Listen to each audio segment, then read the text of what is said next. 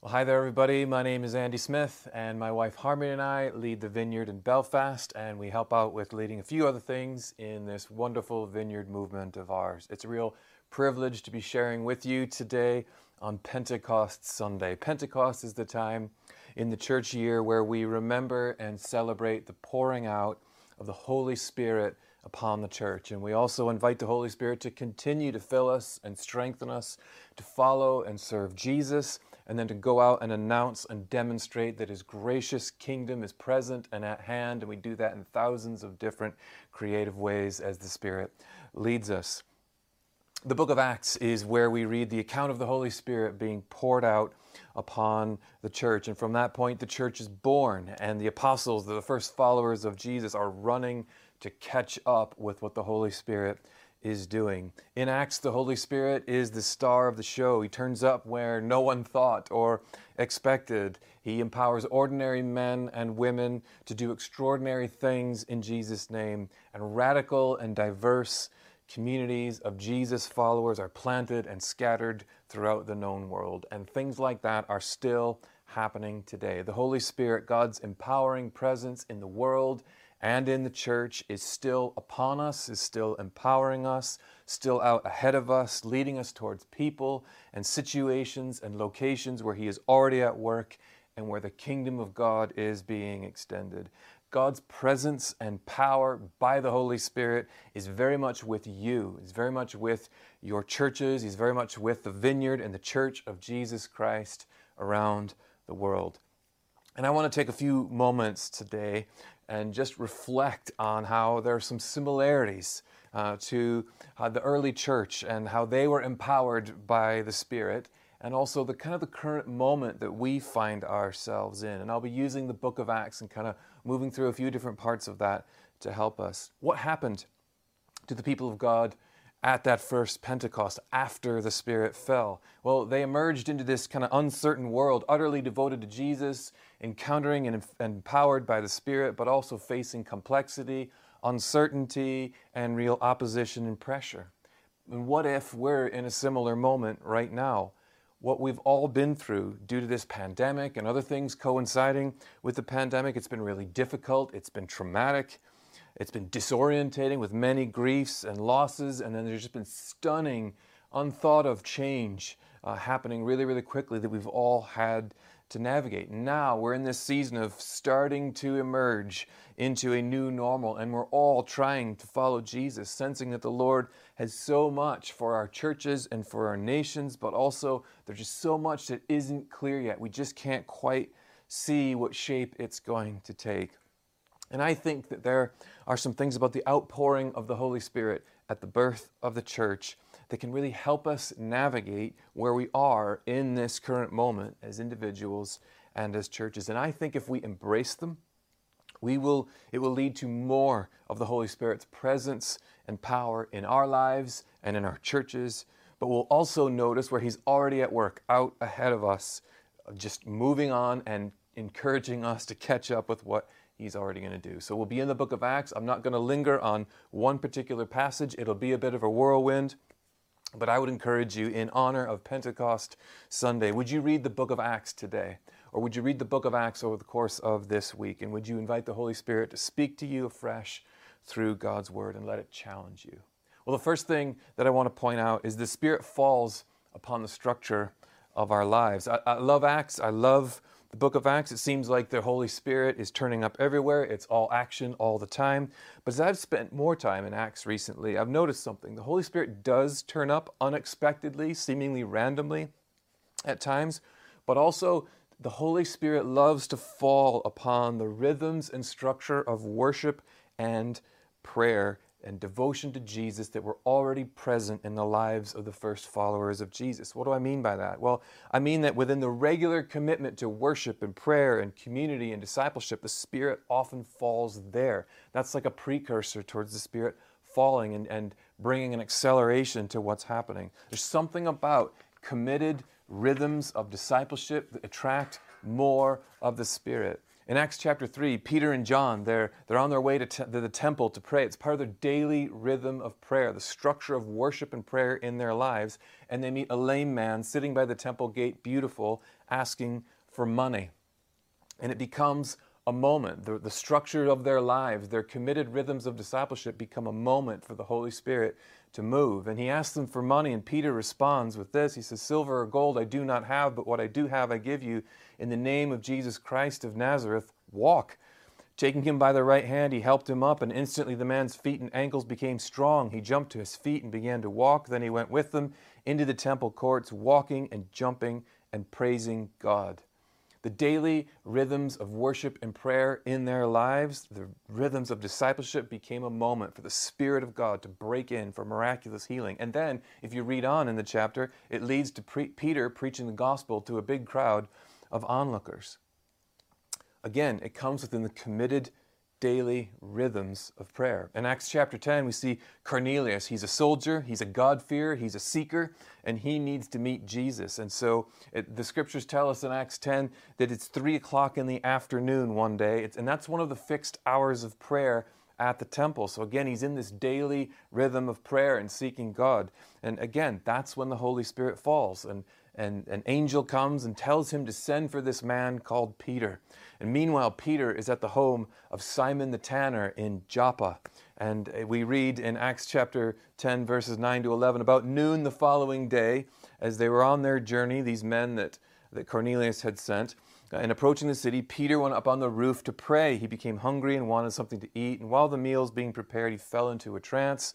He saw heaven opened and something like a large sheet being let down to earth by its four corners. So Peter's praying. Again, it's at noon. It's another one of the fixed times of prayer that Peter had decided in advance were going to be part of his daily time with Jesus. And it's there that the Spirit falls. He has a vision that the summation of it is that both Jews and Gentiles like Cornelius, are welcome in the kingdom of God because of Jesus. And Peter ends up going with the men. He goes to Cornelius. He goes to his whole household. He tells his household about Jesus. This finds that the Spirit's already there. The Spirit falls on them. They come to faith in Jesus. And the church is actually changed forever and begins to spread to the ends of the earth. In Acts, the Spirit falls upon existing committed rhythms of discipleship. You see this a lot. And I think that's never been more essential. Pastor and thinker Mark Sayers, author of a number of books, but he writes in The Reappearing Church, which I would highly recommend. He writes it this way. He said, "The Western life system has formed us in a particular way that creates people who resist the move of God in subconscious ways. We can affirm God's plan and purposes with our words, intentions, and beliefs. We can sing worship songs with all our heart in church, but our life patterns can lead us to a very different end, trending us away from renewal. Our life patterns directed towards God reshape us as agents of renewal in the world." I love that. And as so much of what we have known as church and community has been stripped away through the pandemic, as we emerge as people and as churches and as a movement into this new normal, my question is, do we have these rhythms, these practices, these life patterns, as Mark Sayers said, that daily keep us in the presence of Jesus, attentive to Him and to the Holy Spirit? We've even seen in our vineyard history over the years when we've seen moves of the Spirit come, but if there's no regular rhythms of discipleship and apprenticeship to Jesus to sustain it, we've seen them actually fade away. And in this new moment that we're entering into, I believe that there is going to be great power poured out from the Holy Spirit. The question is, will we arrange our lives as disciples, as friends of Jesus, so that the Holy Spirit's power can be stewarded into lasting fruit? And on this Pentecost Sunday, I just want to invite you to commit all over again to daily life, daily rhythms, life patterns with Jesus, rhythms of prayer, worship, the Scriptures, community, rhythms that the Holy Spirit can breathe on, use, and bless, and turn up in, and fall upon, and then begin to do more than we could ever dream, ask, or imagine. The second thing I want us to notice is that the Spirit doesn't just fall on the already in place rhythms of our lives, the structure of our lives. The Spirit falls in unexpected places. One of the things we need to notice from this kind of post-Pentecost church in Acts is how they had to regularly watch for, expect, and discern how the Holy Spirit was leading them. They were regularly surprised. They were regularly interrupted. They had to discern things. They had to call meetings to decide, is this the Lord? Is this the Holy Spirit leading us in this direction? They had to train their eyes to see, where is the Holy Spirit moving? What is He touching? Where is He taking us next? They had to be ready at all times. And we read the book of Acts like these great stories of faith, but if you think about it, especially through this lens of the pandemic that we've been just living through, I see a bunch of things that could have just really easily been missed moments. Here's just a few examples. Again, the example I used earlier, Peter and John on the way to temple to pray. They probably passed any number of people in the street asking them for money. Was this just another beggar asking for money, some kind of distraction, delaying them from getting to the religious service and the time of prayer? Or is this actually a moment for Jesus to heal that leads to whole crowds hearing about Jesus? In Acts chapter 16, Paul has a dream about a man from Macedonia. And is this something that's just a crazy dream that's easily dismissed? Or is this clear instructions in a dream from the Holy Spirit to go where the Holy Spirit is actually preparing fruitfulness for them? Again, in Acts 16, you see Paul meet Lydia.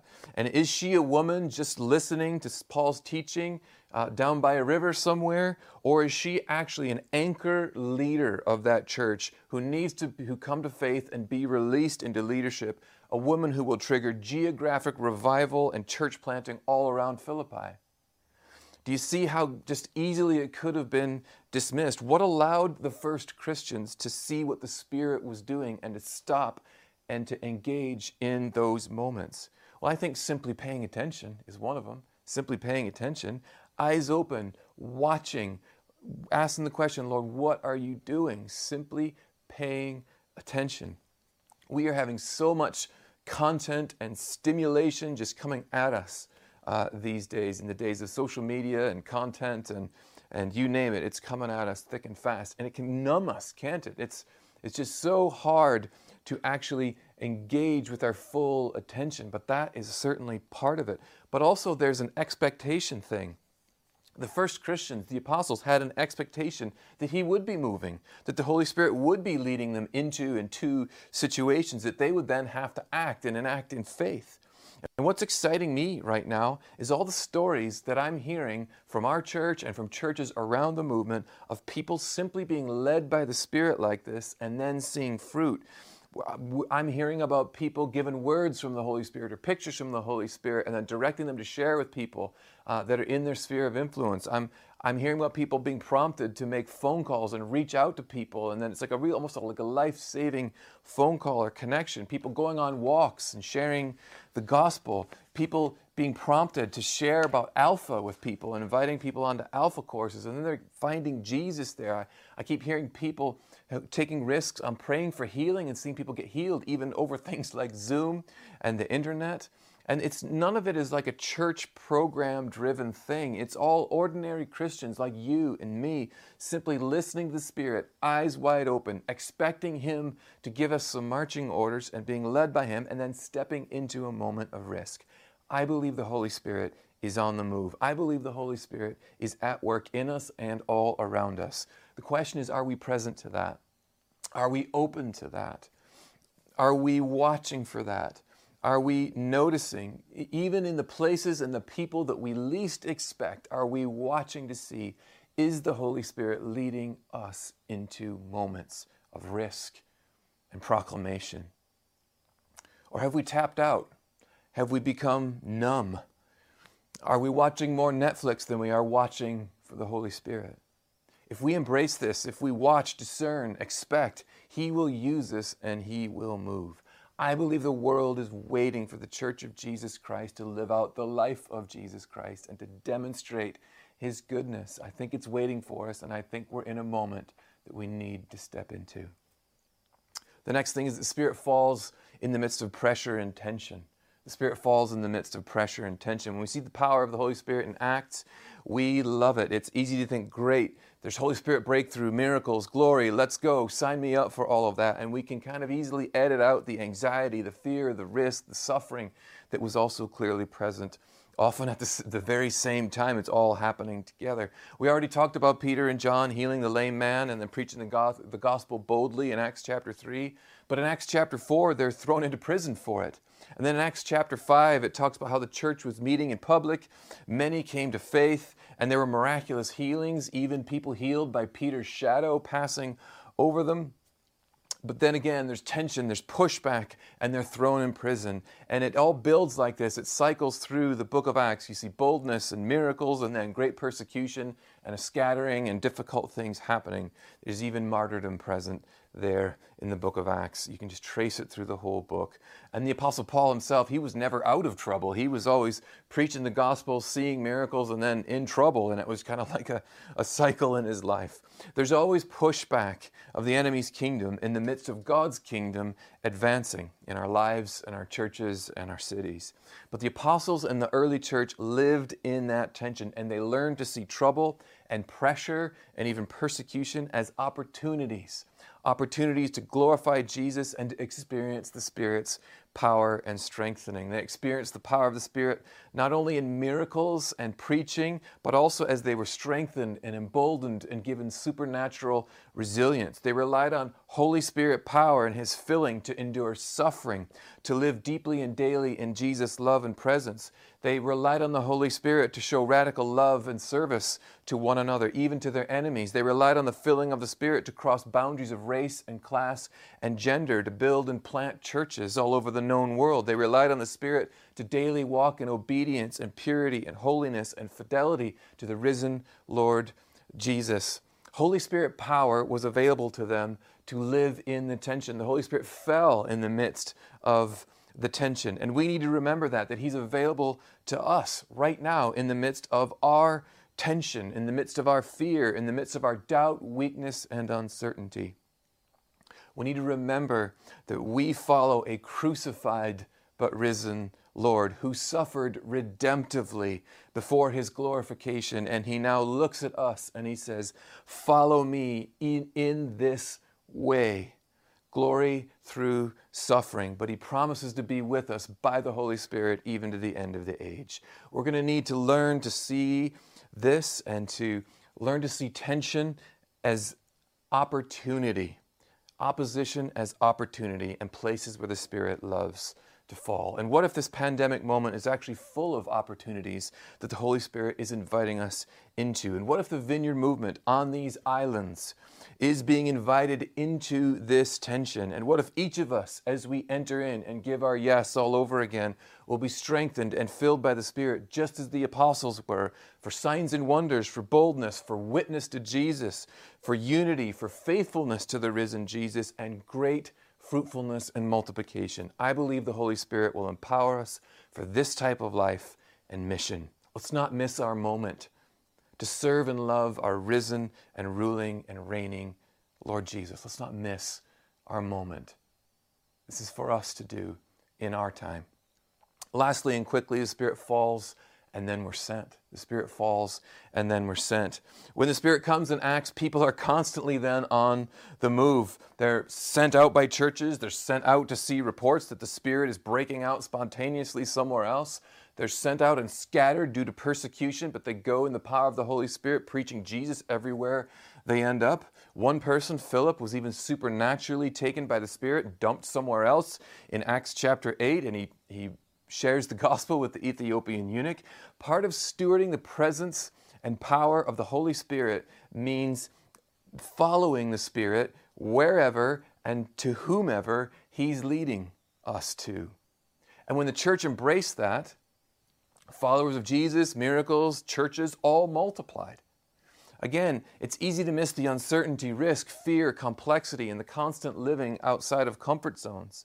And look, we aren't facing persecution on these islands like the early church was, and certainly the church in some parts of our world today is facing. But the pandemic has been a significant shaking of everything we have known and relied on and thought we knew. And I believe that in the shaking, the Holy Spirit is present and there's ascending. that the Holy Spirit is using this moment to get the people and the church of Jesus into motion again for the sake of multiplication. Some of us are being sent across the street to our neighbors.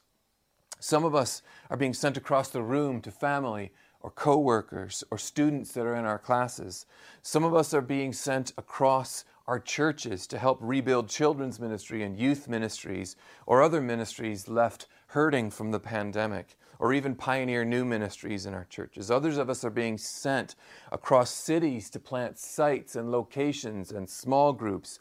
Still others of us are being sent across these islands and across nations to plant churches that plant churches. Whenever the people of God in Acts were shaken and sent, gospel multiplication followed, and I think that is for us in these days that we are leaning into now. The question is, will we steward the move of the Spirit even when it scatters us and shakes us and sends us? And my question to you is, where are you being sent in the power of the Holy Spirit right now? I believe the Holy Spirit has fruitfulness and miracles and multiplication and adventure for us as a movement and as churches and as individuals. And there will also be trials and suffering and challenge and complexity and much courage required. Let's run with the Holy Spirit in all parts of our lives. Let's steward His presence and His assignments to us and His leading. Let's steward those things well to the glory of Jesus in our day and in our time.